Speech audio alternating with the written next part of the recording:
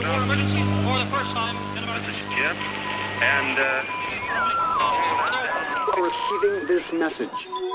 We are Ken Jennings and John Roderick. We speak to you from our present, which we can only assume is your distant past, the turbulent time that was the early 21st century.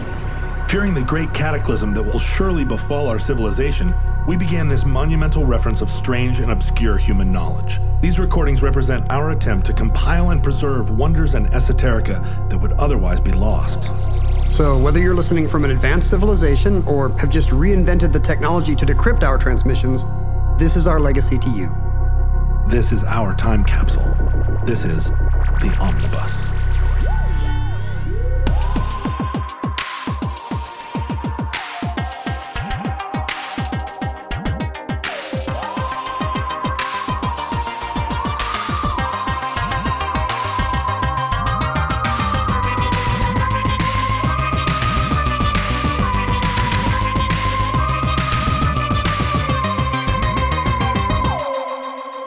You have accessed entry 591.JB2416, certificate number 39623. Hobby tunneling.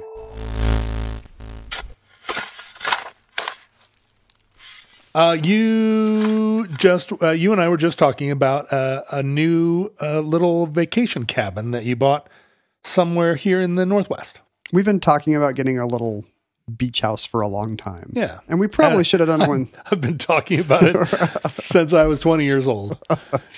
We probably should have done it when the kids were young and fun, but instead we did it when they were old and grouchy. Now it's a place where we get away from them. It's part of being a parent, right? That everything you do, you think, I should have done this a long time ago when my kids could have blank. That's pretty much true. And that's good advice for people with kids. Yeah. Is like... do it all up front. Live in the now. Don't put anything off. My daughter the other day said, "You still haven't built me a treehouse." And I said, "Aren't you almost too old to enjoy a treehouse?" And she said, "Teens like tree houses." So I'm still on the hook for a treehouse. I just had this conversation with my teen who wants to go to the Enchanted Forest, the famously weird low rent amusement park near Salem, Oregon? Yeah, down Albany, Central where is Oregon. Where I haven't been since I was a kid.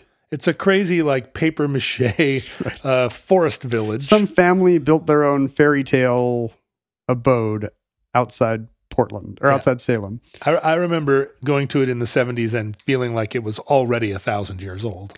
They were recently in the news because their Humpty Dumpty fell off a wall, and after believing that they could restore the ride, they have now decided that it might, in fact, be impossible to get the ride back together again.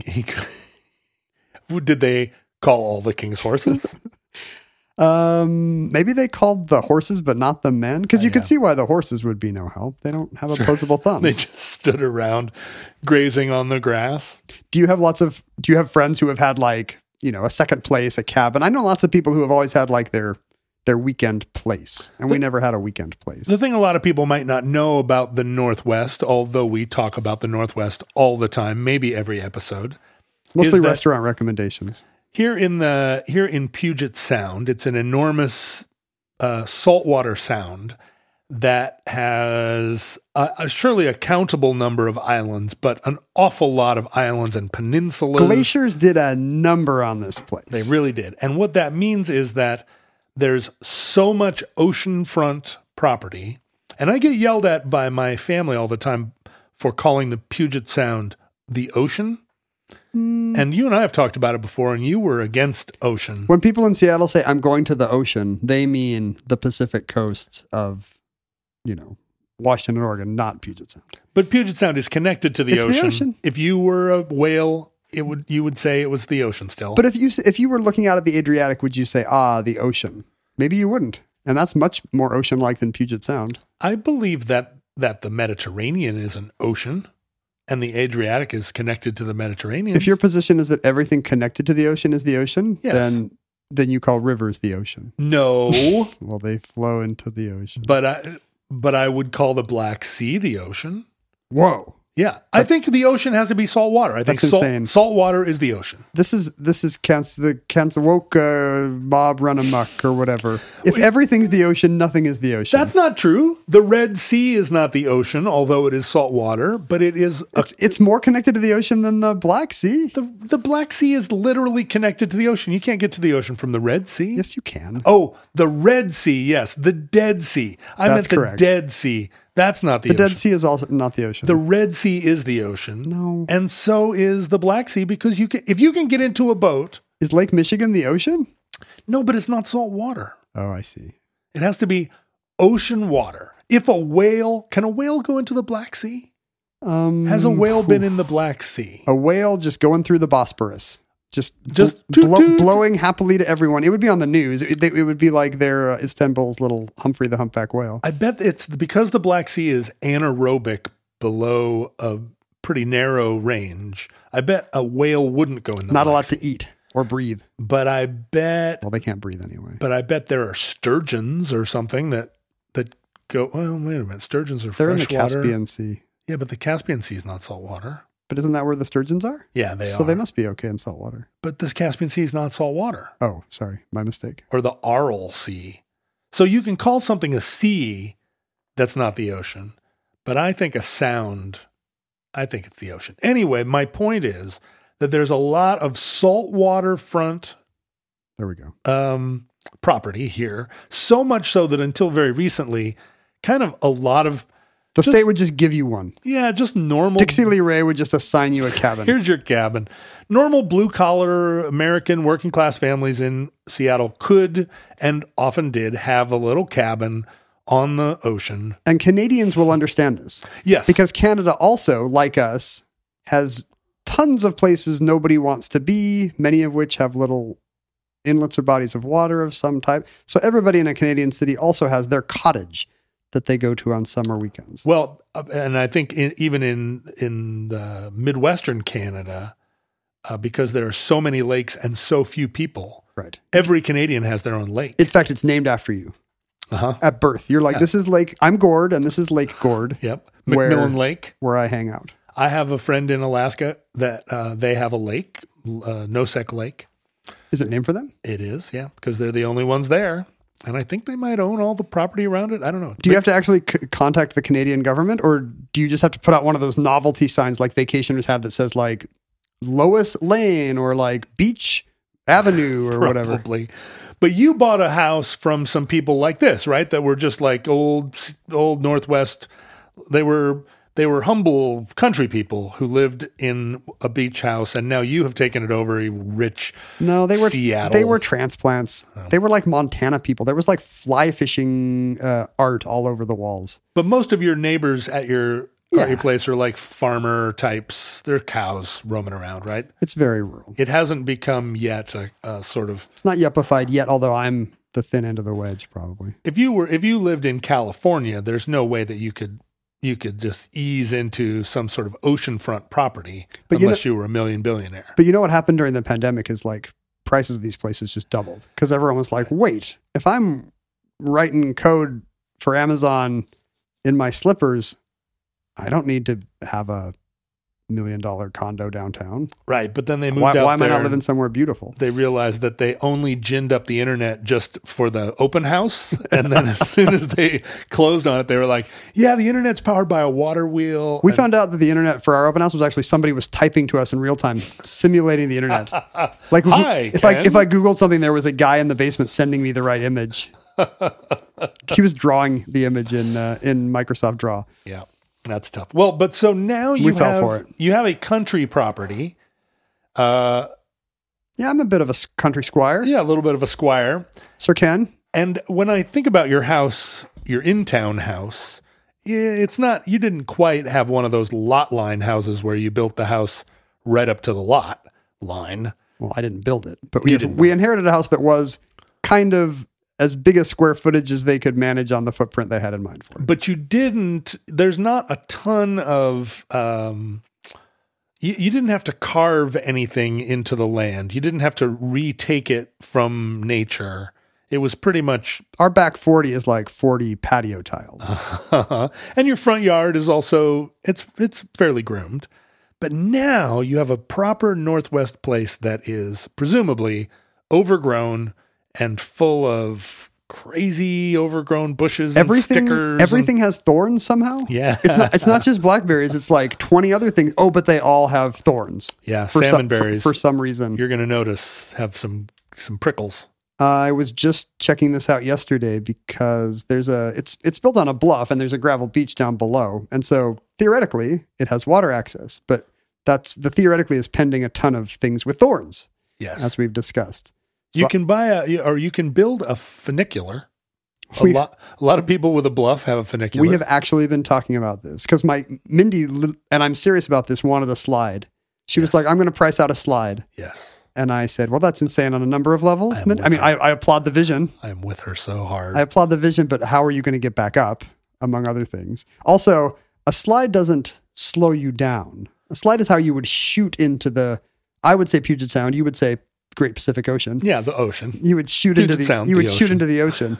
And the ocean maybe only, a foot and a half deep there, and then you would hit gravel and die every time you'd use the slide. So what you would have to do is you would end the slide right at water level so that at high tide you would skip across the water like a rock across a pond. I propose putting in a series of bends, little raises, speed bumps in the slide to slow your progress so that you would land at a beach appropriate speed. That would result in you dying. Then I suggested a zip line.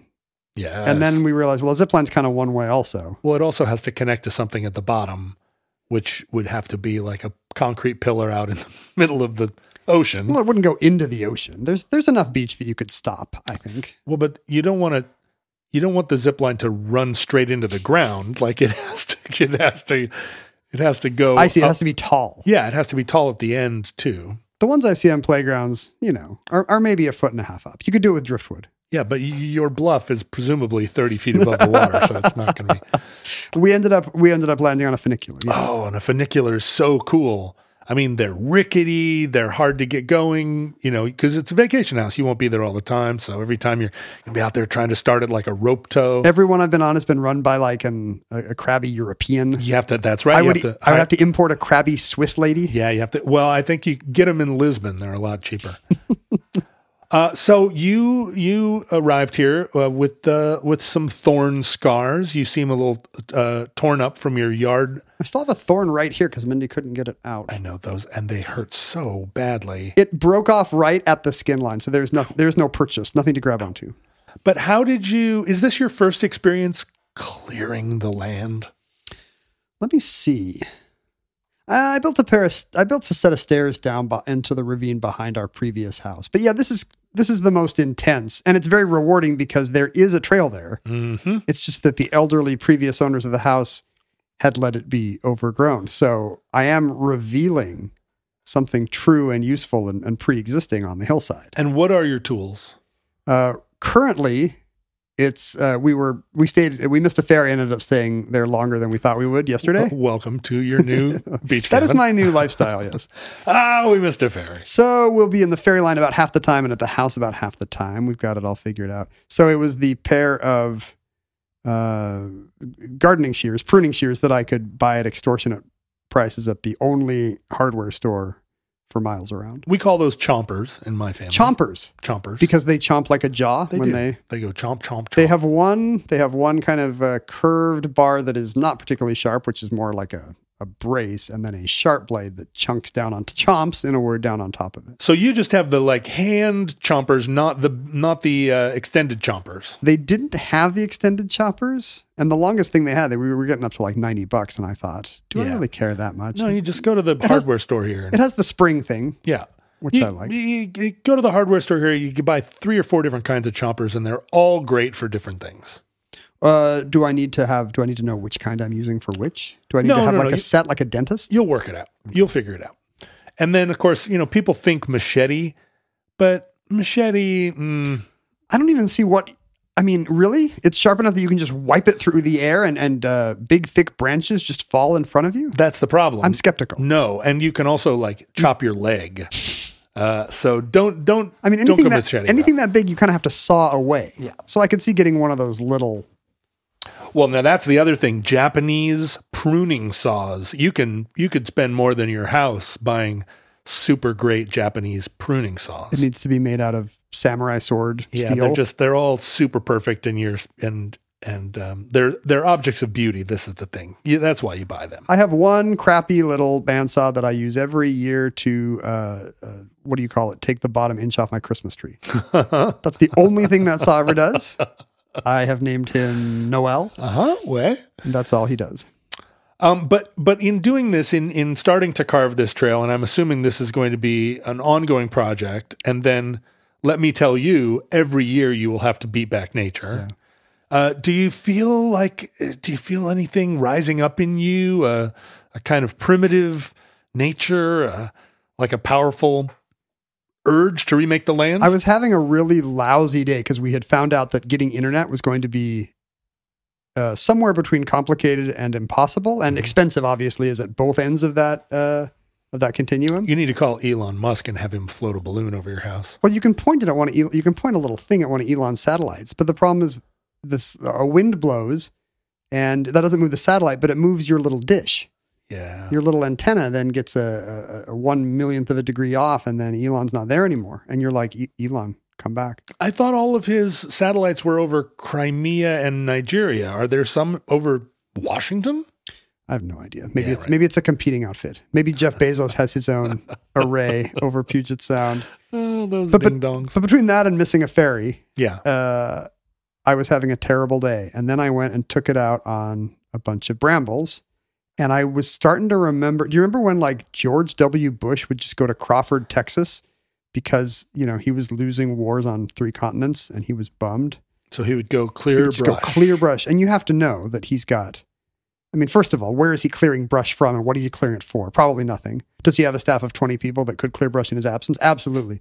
He needed to be out there producing order out of chaos, the opposite of what he was doing in the Middle East.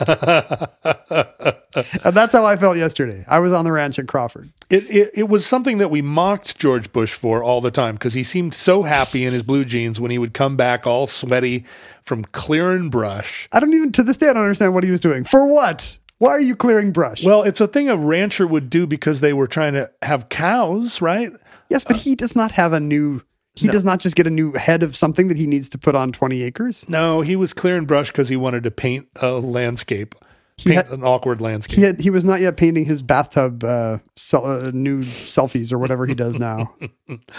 I used to mock him, and I used to have very little connection to this kind of thing. But as a little kid, I loved to play in creeks, and I was always damming creeks with rocks and trying to move. I wanted to move water, right? If there was a rivulet, I'm not going to pronounce it wrong. Rivulet.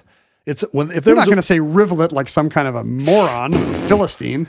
If there was a rivulet of water going down any hillside, I would, if I had the time, pull away from the other kids and begin to redirect the water and send it over obstacles, waterfalls. I used to do this when my parents washed the car. If my dad was washing the car, I would be building dams and canals and channels in the driveway. Several years ago, some friends and I stayed in a house that used to house Allen Ginsberg down under the Bixby Canyon Bridge. It used to house him like he was on display there in the basement? No, he lived there. It was like Great Moments with Mr. Ginsberg? He was writing some poem. Kerouac was down there. This Bixby Canyon was a thing. Yes. With the beats. And I had a friend that was really interested in them and had a relationship with, I don't know, Fairlyn Getty's great-grandson or something like this, and we rented this house, and we stayed there for a week. And there's a creek running through Bixby Canyon that comes out there under the Bixby Canyon Bridge, and there's a beach there, and every morning, it's like any kind of creek that enters the ocean, and that's really the ocean there. That's the big ocean. Unquestioned. Every time the high tide comes in, it washes out where the creek had gone before, and then the tide goes out and the creek has to find a new path. So every morning there would be a kind of the whole bottom half of the creek would be reshaped and reborn. And my two travel companions, shouldn't we all be like that creek, by the way, every day? Absolutely, Ken. It makes you think, doesn't it? It's so aloha. You just dig a new channel for yourself every day. Every day. If the internet doesn't work. That's right. The tide came up. It washed away the old mouth. You are the new mouth. But that spot there in Big Sur is such a magical place. It sounds kind of a little woo-woo, but my two friends would often just kind of climb up on the rocks and stare out at the ocean. And these are, full-grown adults, but it's just so baffling how big and beautiful the waves are and the fog and the whole environment. And so they would just sit there and stare out, which is my usual thing. If you weren't talking to me right now, I would just be sitting here staring at what my mind's eye would imagine was a foggy beach. Well, you should probably go to a foggy beach then, not just sit in a room pretending you have one. But because of this creek, I could not stare out at the foggy beach as much as I liked because I was moved to get down in this creek and futz with it. And it's a fairly big creek, but there are enough rocks and other things that I could build dams. And I started building dams and adding little tricks and waterfalls and stuff. And then, I'd go home and then in the morning I would come out and it would all be gone. The stream would be entering the ocean in a completely different place and I would begin again.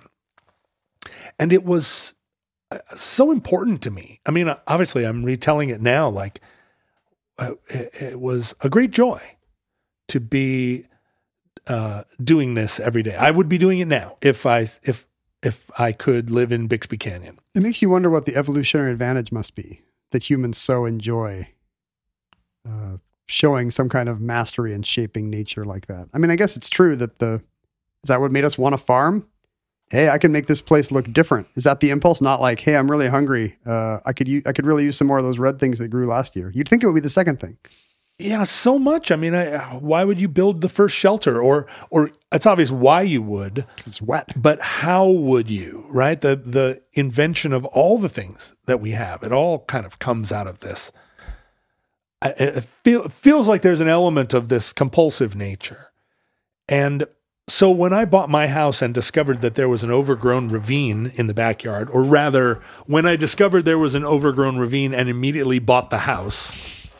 You bought the ravine, the house just kind of came with it. Yeah. And my mom said that the other day. I was like, yeah, whatever the resale value. And she was like, you wouldn't sell the ravine. And I was like, well, there's a house here too, where I live. I can't wait to read your next book. We Bought a Ravine.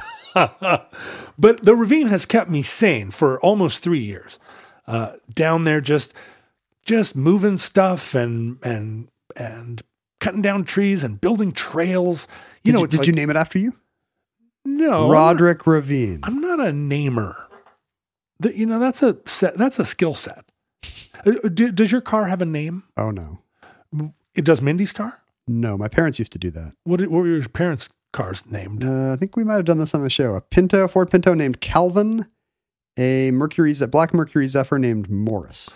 Yeah, all of my family, they all name their cars. That might be dying out though. Do you think? I don't know. My daughter. If you're Gen Z and up, or if you're millennial and up and you name your car, please drop us a line. Yeah, we'd like to hear what your car's names are. Do you have a personalized plate? But I do not name my cars or anything. And it's strange. I get asked that question all the time. Oh, does it have a name? About things, People will say like, oh, does your guitar have a name or whatever? I'm just like, that's not part of it. Well, I don't name things either, but a geographic feature always has a name. So my daughter has named many things. She's named many things in the ravine. Blister Tree Hill, Thorny Hill, Heart Rock Ford. She named something after herself, Marlowe's Ford. The Pond Bridge, the Upper Bridge. So she's out there naming things like crazy. You can't get a word in edgewise. Yeah, I don't think you can't get a demonym in edgewise. I'm like, Blister Tree Hill. I don't even know what that is. Toponym, sorry.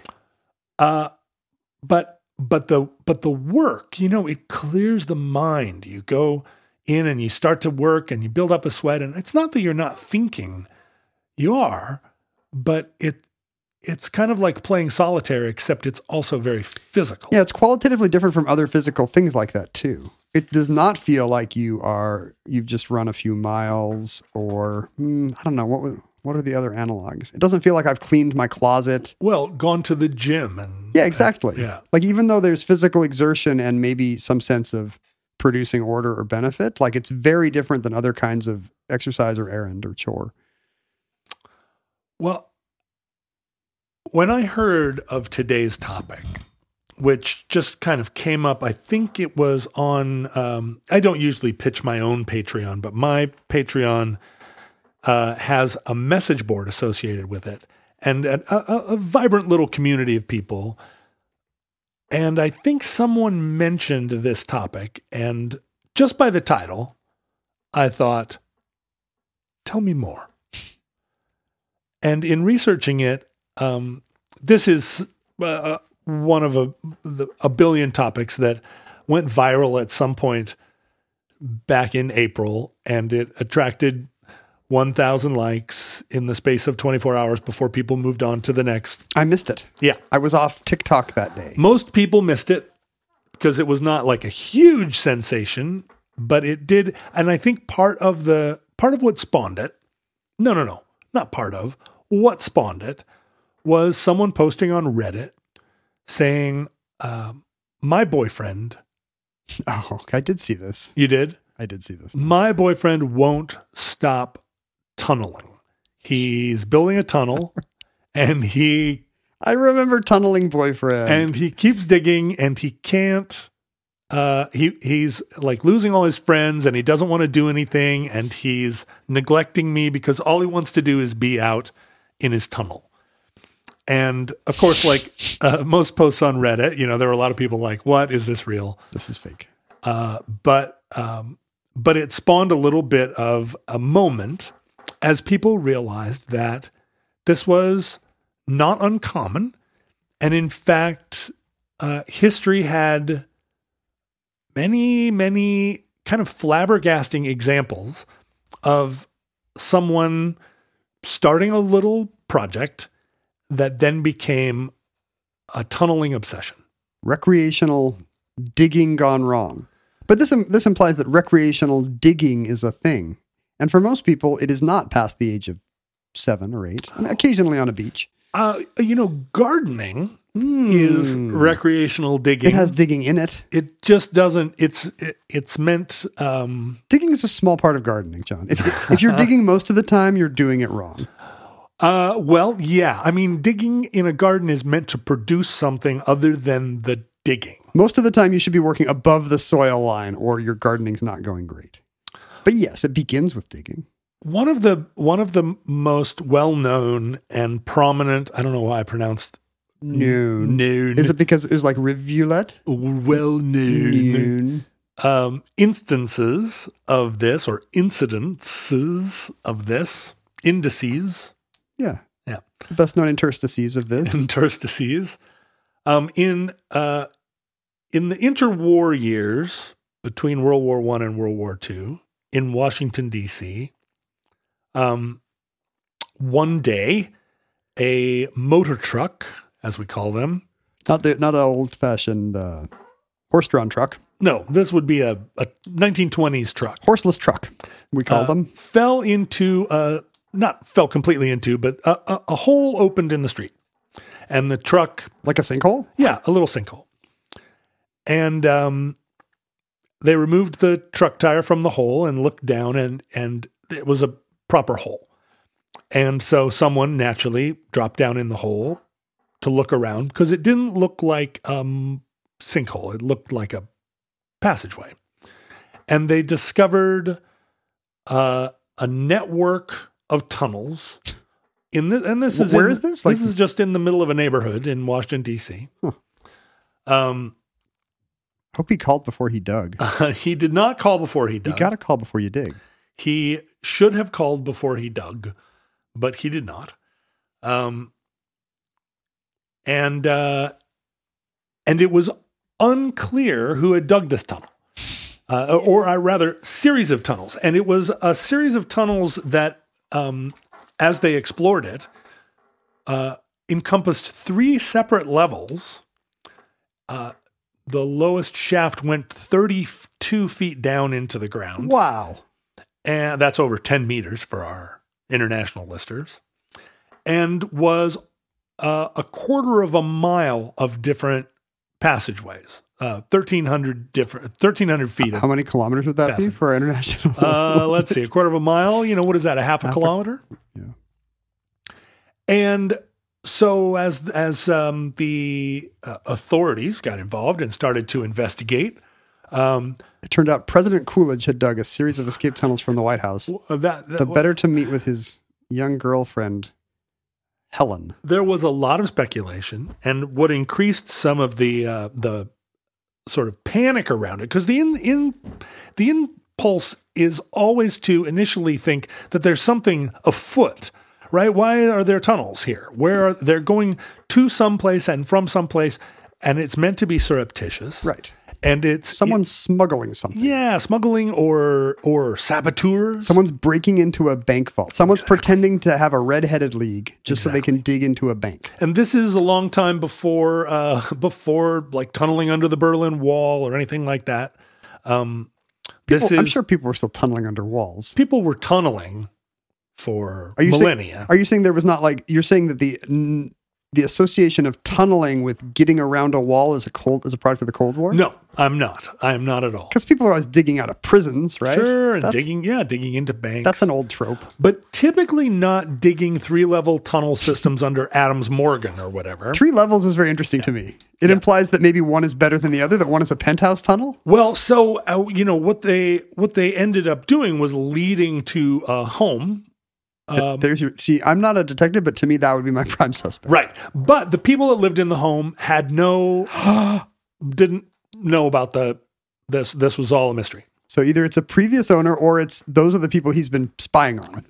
And in the tunnels, they discovered a whole bunch of German language newspapers from the war. Come on. From World War I. Well, now I think it's the fifth column. So this is the panic, right? That this was some kind of German sabotage. But it goes out over the wire, and after a few days of hand wringing, a man steps forward and claims responsibility for the tunnels. And it is not just a nobody living in Adams Morgan. It is President Coolidge. It is no less than Harrison Gray Dyer, who is an eminent scientist of butterflies and moths who works for the Smithsonian Institution. And he is such a famous butterfly and moth scientist. Lepidopterologist? He's an entomologist. But he even has a law describing the geometric progression in insect growth called Dyer's Law or Dyer's Law. Wow. So he's a famous sort of taxonomist and doctor. Guy with one of those big nets running around around Bryce Canyon or the Everglades. He does. He is a kook. He's like in a Thomas Dolby video. He's got a long goatee, kind of like a Mark Twain style goatee. But in his free hours, and he had moved to California, and he confessed that he was the digger. And when asked what he was up to, why he crowd of reporters outside his house. Mr. Dyer, what are you up to? What are you up to? Flashbulbs pop. He said he started in 1905 helping his wife garden, and he decided he was going to dig. He enjoyed the digging, and so he decided he was going to dig a tunnel from the side yard down into his furnace, the furnace room in his basement. And he said once he got going, he just couldn't stop. And he just kept digging. That makes it sound like a compulsion. Like when you're rubbing your itchy eye and you just can't stop. Well, he He said that some men play golf. True. And So far, true. that he dug tunnels. He didn't describe it really as a compulsive behavior so much as a combination of exercise and entertainment. I mean, with golf, a lot of the pleasure is coming from seeing how well you're doing at any given point, the challenge of the course. And maybe that's true in digging a tunnel as well. How do I get around this rock? Am I still going in a straight line? What was he doing with the dirt? I always wonder that, after watching The Great Escape and that kind of a thing. So he was bringing the dirt up in pails and dumping it in his front yard. And you can, I think, between your front and backyard, raise some beds. People did notice that his yard was now on a bluff 10 feet above his neighbors. It turns out you can sprinkle the dirt, I think, around pretty, and most people don't notice. Out of a pant cuff like Andy Dufresne. Yeah, that's right. He took it to work. The Germans never noticed, right? Even though all of a sudden all the barracks that had been on stilts now were level with the ground. But he kind of made no apology for it. He said that it was a good exercise and good for his constitution. Is it legal? Was he digging underground he did not own? He was digging underground that he did not own. And you don't own the mineral rights even maybe to your own property. Are you allowed to dig down as far as you want in your own property if it's for recreation? Again, I feel like the concept of mineral rights was something that came about in the American West. Yeah. That Adams Morgan, I guess the presumption is under your house, you own it all the way to the center of the earth. What if it goes through the subway? I mean, I guess, right. I guess, if you get down to hell and Satan's like, how dare you? Was he breaking laws? Was anybody like, hey, it's not safe to put all these tunnels around town. What if a truck falls in? There was a lot of consternation about it, and it was not approved. But when he eventually moved back to Washington, D.C., he again began tunneling under his new house. So you can't jail that guy. You literally cannot put that guy in a prison. Right. He's going to go. No walls can hold him. He's going to go right out. You basically just have to legalize whatever weird thing he's doing. When I read about this, I was instantly enraptured because you also had a network of miles of tunnels under Burien. Well, even the initial post on Reddit, where the woman said, my boyfriend won't stop tunneling. I was like, tell me more about him. Where did he get this great idea? If I didn't have a ravine, boy, would I tunnel? Maybe, yes. So this is bringing back childhood memories of being extremely interested in burrowing and subterranean life of all kinds. Yes. Hobbits, they live in holes. Yes. The rabbits in Watership Down, they live in holes. There would always be elaborate drawings or descriptions of these amazing lifestyles that these fantasy creatures were living in their holes. Think about Dungeons and Dragons. All you do. The whole game's in a hole. Yeah. It's in the name. You sit with your graph paper and you build dungeons in holes. And I would lie in bed at night and pull the covers over my head and pretend that I had an amazing subterranean lifestyle. And I think at one point when I was 5 or 6 years old, I had just been reading a children's book about, a kid. Frances goes out with her friend and digs a big hole in the woods, and they have a clubhouse down there. And I decided I'm going to do that. I'm going to dig a hole in the backyard and have my own clubhouse. And my parents were like, okay, have a good time, because they knew it was going to happen. And I ended up digging about 8 inches down into clayey Seattle soil and getting slugs all over myself and thinking, this is not like the book at all. And I realize that this was a children's book about Frances the Badger. Yes. She's a badger. Of course she and her friend can go dig a clubhouse in the ground. I'm a human. I don't have badger claws. Yeah. And then the follow-up book about Frances the Vietnam War tunnel sapper.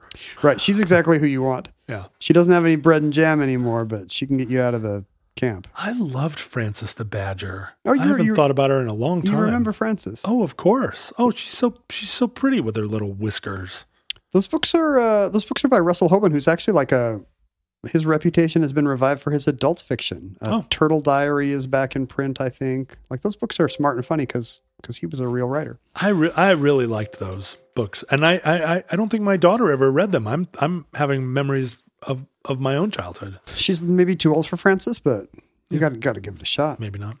Anyway, don't try to dig a badger tunnel in your parents' tomato garden. Well, it turned out this desire that describing and this kind of, universal fascination, it extends to our ape cousins.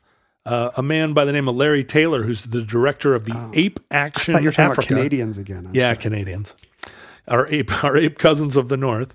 He says that if you go in an enclosure or in an area where there are baby chimps, and you take a stick and start digging in the dirt, they will come and not make a sound and put their noses right down where you're digging and try to take the stick from you and dig themselves. Like it is something like all primates want to know more about digging. I guess I now have a new theory. The evolutionary behavior must be digging for water or grubs or edible roots. It must be digging for something, right?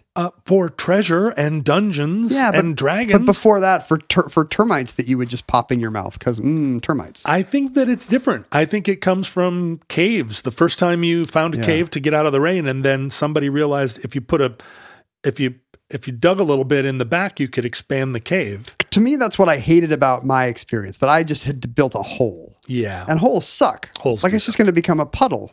Whereas what's cool is like if you're digging in the sandbox when you can get underneath and maybe join somebody else's hand coming through, and then you got a little hallway down there. That's not a hole anymore. That's one of my favorite things to something do better. at the beach is I'm digging a hole and my daughter's digging a hole, and we try and dig down far enough that we can connect the passageways without it collapsing. So satisfying. It's really great. Sadly, I have a story of a friend whose brother in the 1970s was digging a cave and dug this deep cave into a riverbank, and then the cave collapsed. Oh no. And they finally dug him out, but he had been in there without oxygen and was permanently brain damaged, and and it was a tragedy in this family. So maybe that's why it should be illegal.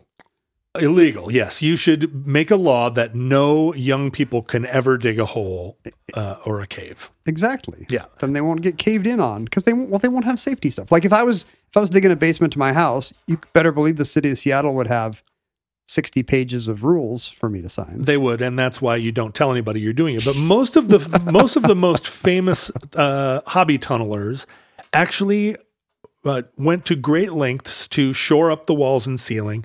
A lot of them had, started with timber, but a lot of them ended up building cement and brick works under their property to create these Shore it up. Yeah, enormous, they become catacombs almost. Are these the ones where they disappear after their D&D campaign? Yeah. They end up going into the sewers. Yeah, are they going down there to worship Satan? That's certainly what I was doing. You're closer to hell when you're down there. You're at least 6 feet closer to hell than up on the surface. You can feel how much closer to hell you are. There are so many examples. And one of the sort of hilarious ones in the mid-19th century, a man by the name of Alfred Beach proposed a pneumatic subway system under New York City. But he was, and this is before there was the one. New York subway. He was not granted permission to build a subway, but he did get a permit to build a pneumatic tube for the post office. And this is down in what we would call now the financial district, kind of just north of the World Trade Center.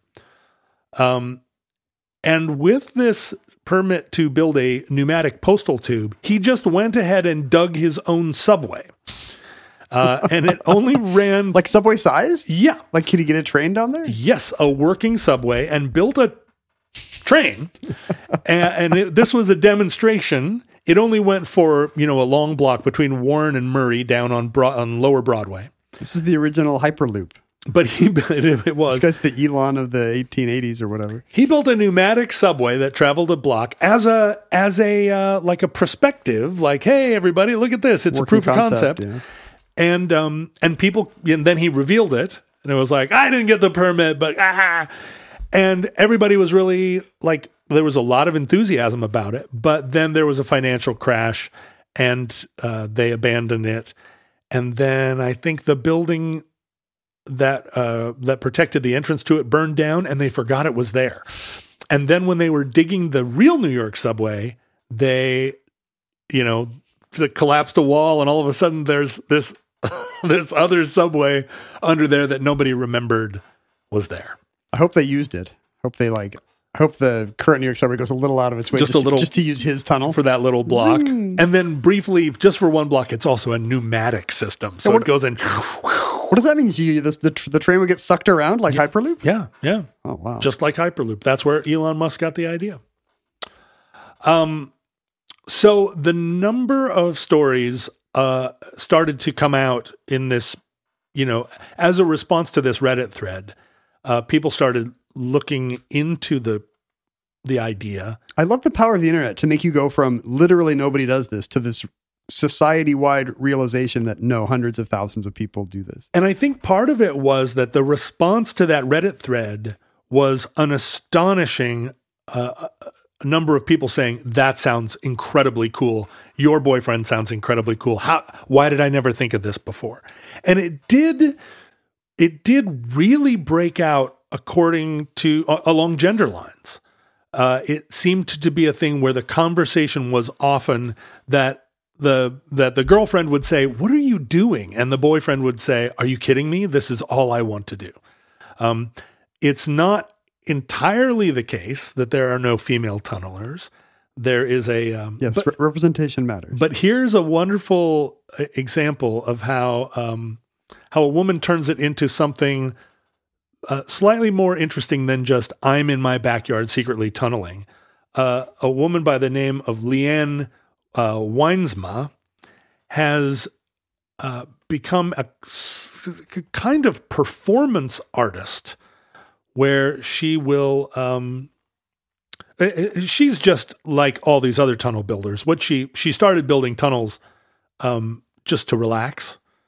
She discovered that it was really fun and groovy to build tunnels. But when people said, "What are you doing?" She smartly said, "I'm an artist," and now has built over 13 tunnels. And she travels to art festivals, and digs an installation. Yeah, digs a tunnel as an installation. I saw an artist do that. Well, I went to a presentation by this New Mexico artist named Raw Paulette. Yes. You heard of this guy? Yes. Is he on your list? Yes, he is. And he does the same thing, right? But in sandstone, he'll go somewhere on public land where he thinks nobody will ever find it, and then digs these crazy cathedrals. Sometimes they look like H.R. Geiger monsters. Sometimes they just look like vaulted, like you're inside a seashell or something. Well, and Raw Paulette now has become a beloved artist of New Mexico, and he's doing this work kind of for hire. He's in his 80s, and he's been doing this for decades. And he doesn't use tools. And for a while, he wouldn't tell people. He would just go someplace alone and build this incredible place of spiritual power in a cave of his own creation. And then he would just leave. He does this wonderful thing where he does like vaulted ceilings, whereas most of these tunnels are just tall enough for someone to walk. But at one point, Raw Paulette he offered to do this work for hire, or somebody came to him and said, "Will you do one of these on my property?" And he just charged them like $14 an hour or whatever for his time, or $11 an hour, something crazy like that, where I was like, oh.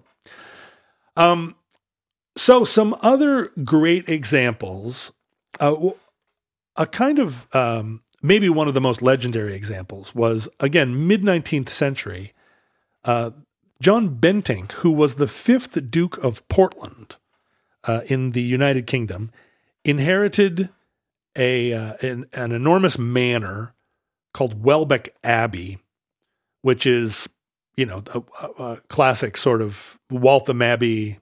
Not Waltham Abbey. That's a town north of London. No, what is Downton Abbey? Oh, it's this big manor estate. house.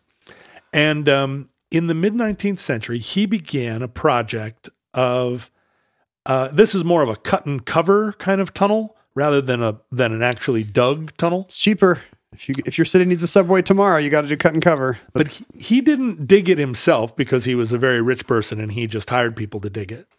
But he built. Not the same. He, on his property, it's not the same, but you can really see the Dungeons and Dragons in it. He built over 24 kilometers of tunnels throughout his property and built enormous underground rooms, including a giant ballroom, like a whole, basically a subterranean manor, even bigger than his actual house. And as he got older, he became more and more reclusive and didn't let anybody into his 24 kilometers. You know, he would like had these, he'd pop out at some place on his estate, like pop out of a hole, and then he's in the bushes over there, and then he would go down and run over here and pop out over here. You know, an enormous I can't estate. believe a British nobleman would be a little bit crazy. Potted, they say. Doesn't that seem a little crazy? Yeah. Coming out of the ground wrinkly, his nose like a rabbit. But there are plenty of examples, and this is not just a British and American affectation or weird trip. Obsession. In 2015, again, you know, kind of happenstance discovery of a 30-foot long tunnel under a park in Toronto, in an urban park, not a forested, you know, but like a downtown park. Central Toronto. There was a 30-foot tunnel that had a whole like generator system, electric lights. And again, the initial suspicion was that this was some kind of sabotage or a terrorist cell. Who would build a tunnel in the center of a park? And they were thinking all these, you know, like affairs of state. Was this in preparation for this meeting between, you know, Arab leaders or whatever? This is all vestigial Guy Fawkes terror. Exactly. Somebody's going to blow us up from underneath. And again, it was all on in the newspapers for a few days. Where did these tunnels come from? And after a few days, a 22-year-old, very shy, retiring Black Canadian construction worker by the name of Elton MacDonald, maybe the most Canadian name a person could have, Elton MacDonald, like Elton, came forward and said that he had dug the tunnel. He lived with his family. He grew up in poverty there in central Toronto. He lived with his family in a small flat, but he'd always had a aptitude for engineering and construction. And he, just seeking a little peace and solitude, had gone into this park and dug a 30-foot tunnel under the ground, which he then outfitted with electricity and... Well, the thing that's amazing about all these stories is it's just like, yeah, on a whim, he just dug a 30-foot tunnel. I mean, that must take you months. Yeah. Well, yeah, a long time. You'd and think there'd be rock and stuff. Also, you're sneaking, you know, you don't want anybody else to see it. So he camouflaged the entrance behind some bushes. He was also out depositing the dirt in his pant cuffs. When questioned, he said, honestly, I loved it so much. I don't know why I loved it so much. And he was somewhat celebrated because it was such a quirky thing for a 22-year-old to do. This does seem like something that it's a little train spotty, but really a lot of these people start at a very young age. You are leaving something behind. You're making a mark. You know, in most of these kind of ADA neurotypical hobbies, all you're left with is the little list on graph paper in your pocket. Right. Not so someone like Elton.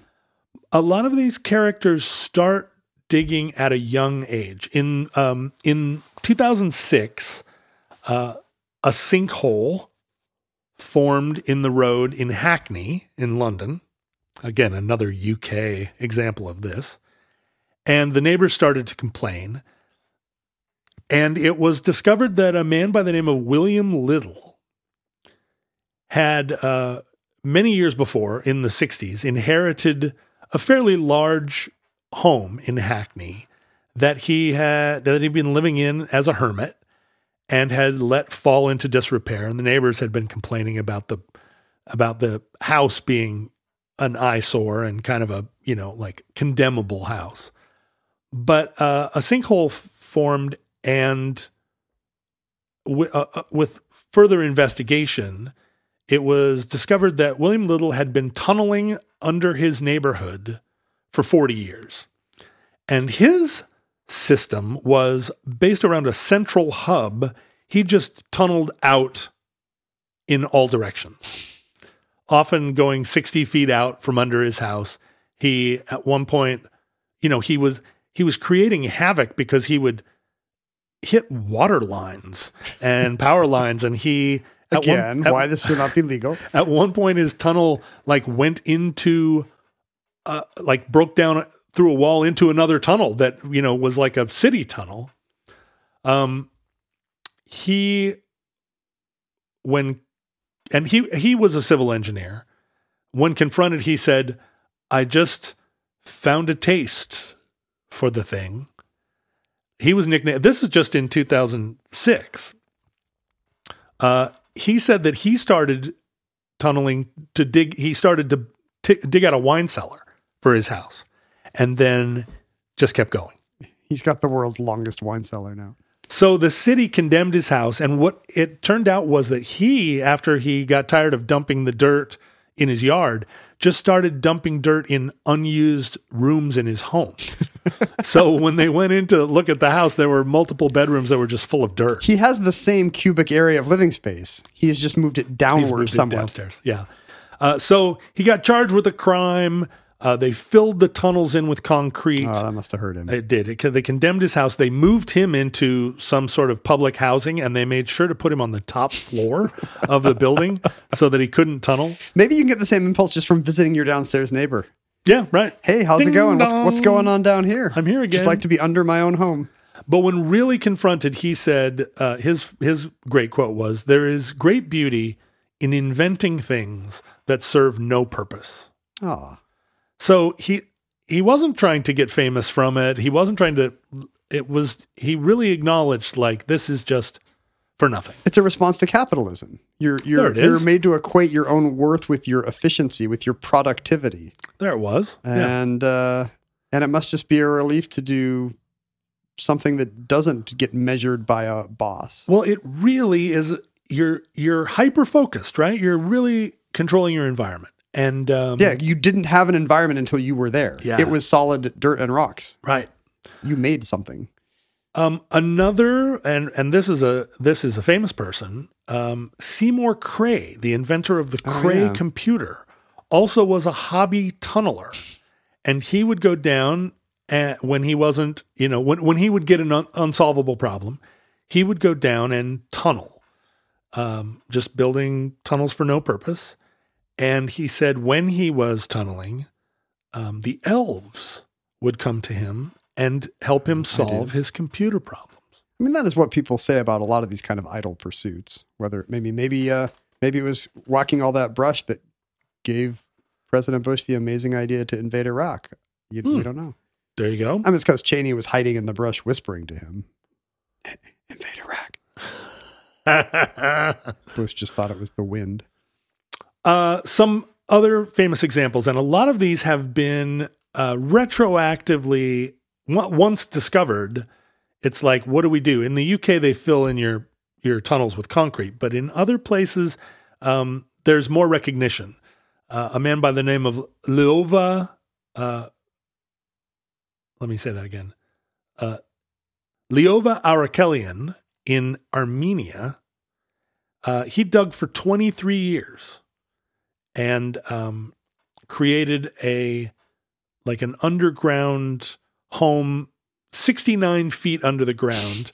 And when he died, his family opened it as a kind of tourist place called the Divine Underground. And it is, you can go visit it, and his family is earning an income from it, which is more than they could say the whole time he was digging it. Yeah, so that all these other weirdos can just, when their moms yell at them, "What are you doing out in the backyard again, Seymour? Oh, you're going to live off of this when I'm gone." You don't appreciate it. Michael Altman in Austria started to dig a cooling cellar for his bar, and again, just kept going.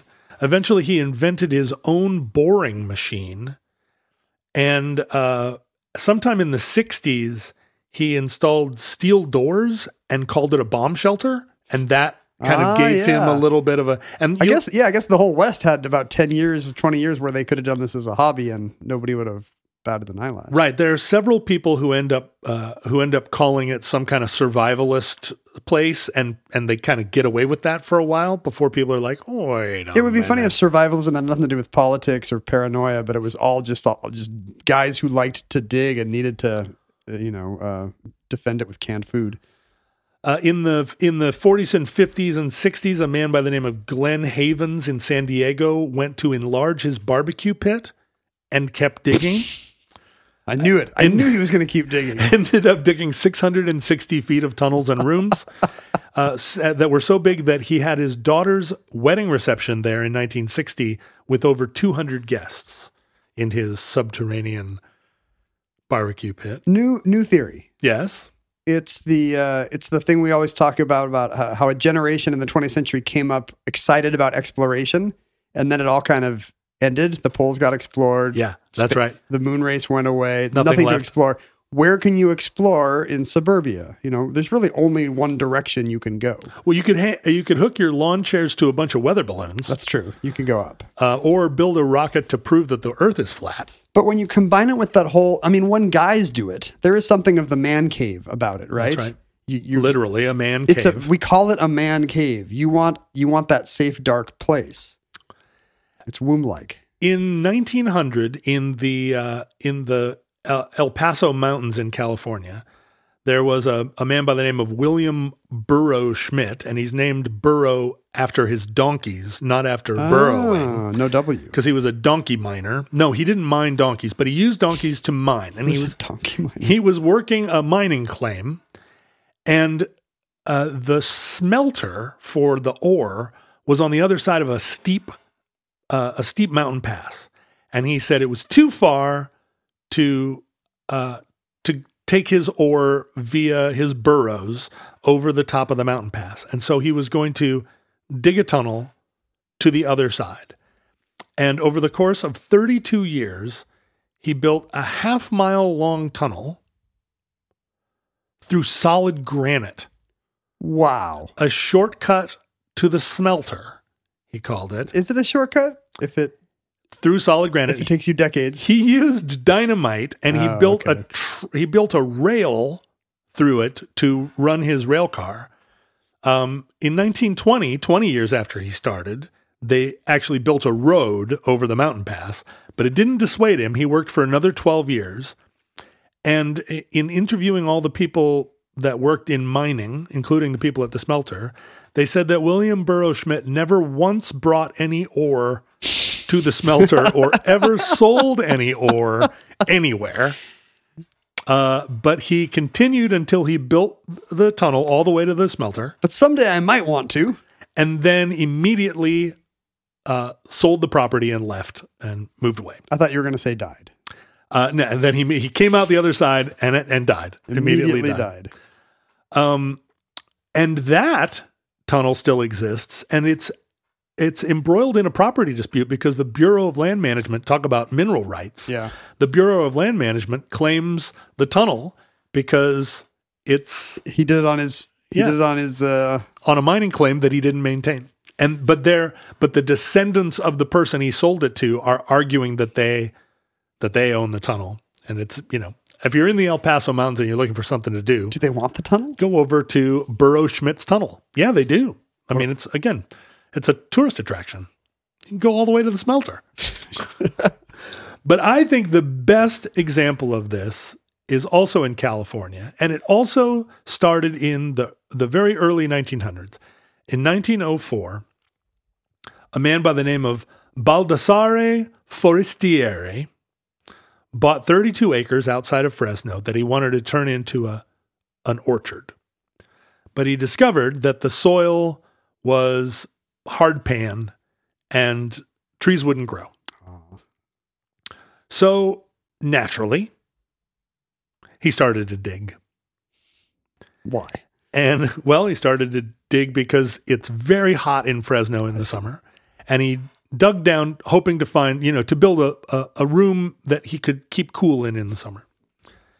But over the course of his lifetime, he dug an entire universe. He dug literally a universe, an area that has 65 rooms.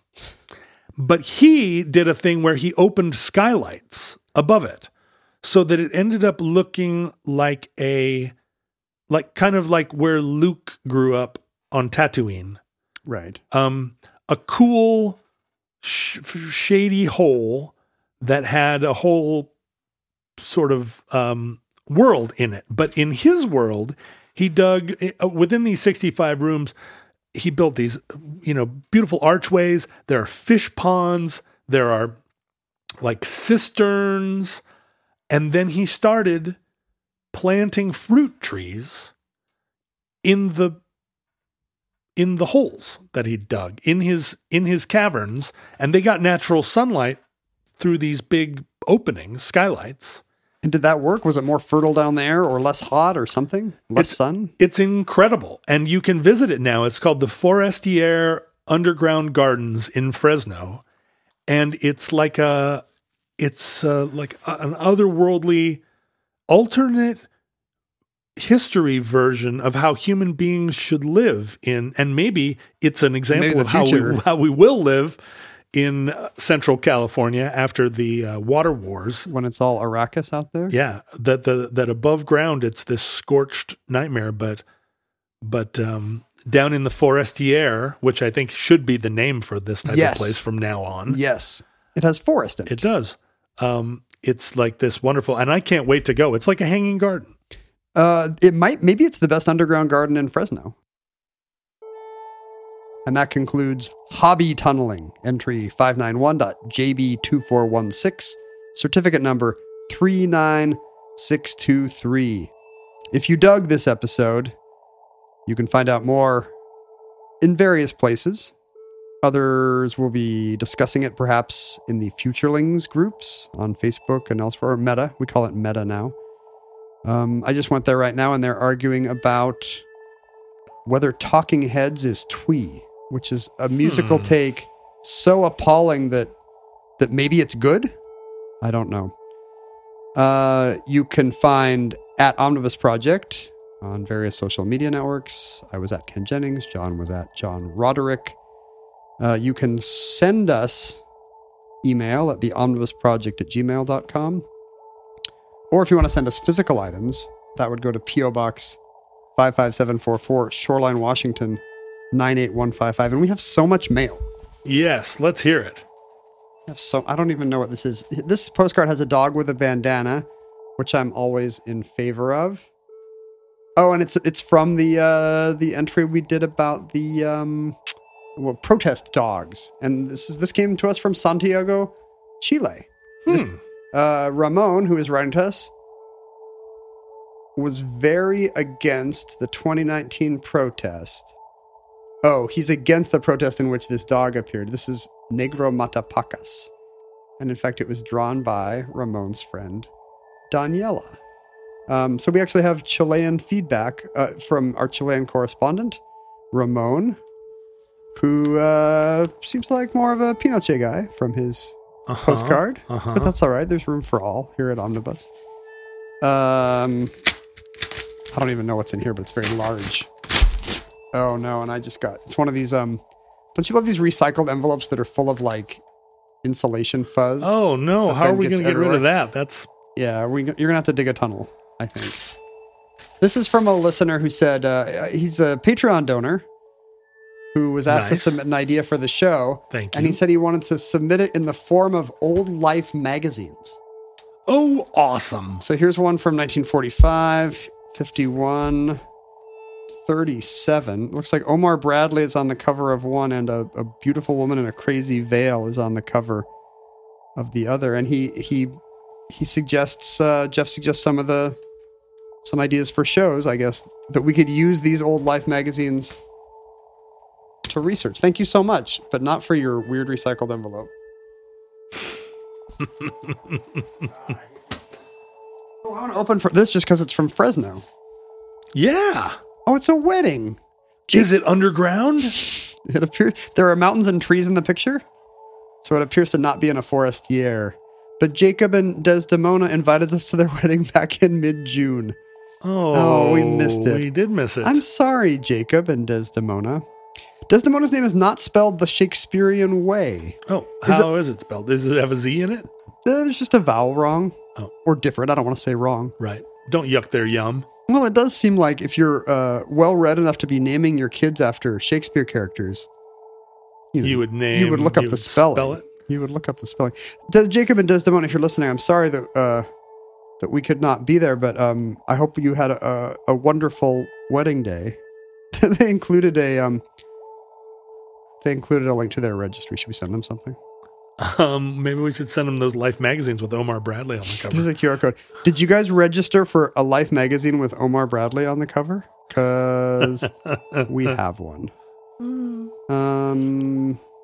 And why not one more while I'm opening stuff? Open it.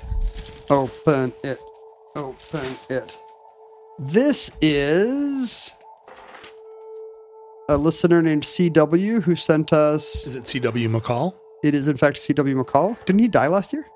Yeah. But from beyond the grave, CW Maybe sends... how long it's been since we've opened the mail. He might have sent it last year. It's a comic book, not by him, but a graphic novel series he enjoys about, looks like, conspiracy stuff, including, and a lot of it's omnibus adjacent, Satanic Panic, UFOs, Mothman, The Babylon Working.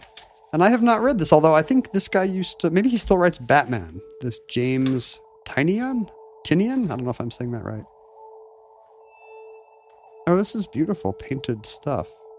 I like conspiracy theories. Thank you so much, CW. Show me. For sending that along. It looks kind of like that Bill Sienkiewicz 80s stuff when he would paint Elektra and Batman. I mean, not together. Okay, I have this envelope insulation lint all over my computer now. I don't think my computer is going to survive this. I need Adele. Compressed air thing. Dude, you're getting Adele. You're getting lint in your Dell. What did I not say? Oh, the Patreon. So the reason why Jeff sent us those Life magazines is because he's been such a dedicated supporter of the show that he gets to suggest a topic. That's one of many perks available to our supporters. Go to patreon.com/omnibusproject for access to addenda shows, bonus shows, all kinds of cool resources and content not available to the regular normals. No, who just do not dedicated donate. Followers of fashion. Only to people whose budgets allow them to support Omnibus. It's a little mean, a little classist of us. No, I think everybody can afford $5 a month. And I say It's that you're knowing, saying knowing that some people can't. It's compatible with Marxism to give bonus episodes to donors. Take that, Ramon. Yeah. Let's just say it is. What are people going to do? We've made an official ruling. Marx is gone. Who's the authority of Marxism now? There isn't one. You can't ask him. Future links from our vantage point in your distant past. We have no idea how long our civilization survived. We hope and pray that the catastrophe we fear may never come. If the worst comes soon, this recording, like all our recordings, may have been our final word. But if Providence allows, we wish you many goods and cheese, and hope to be back with you soon for another entry in the Omnibus.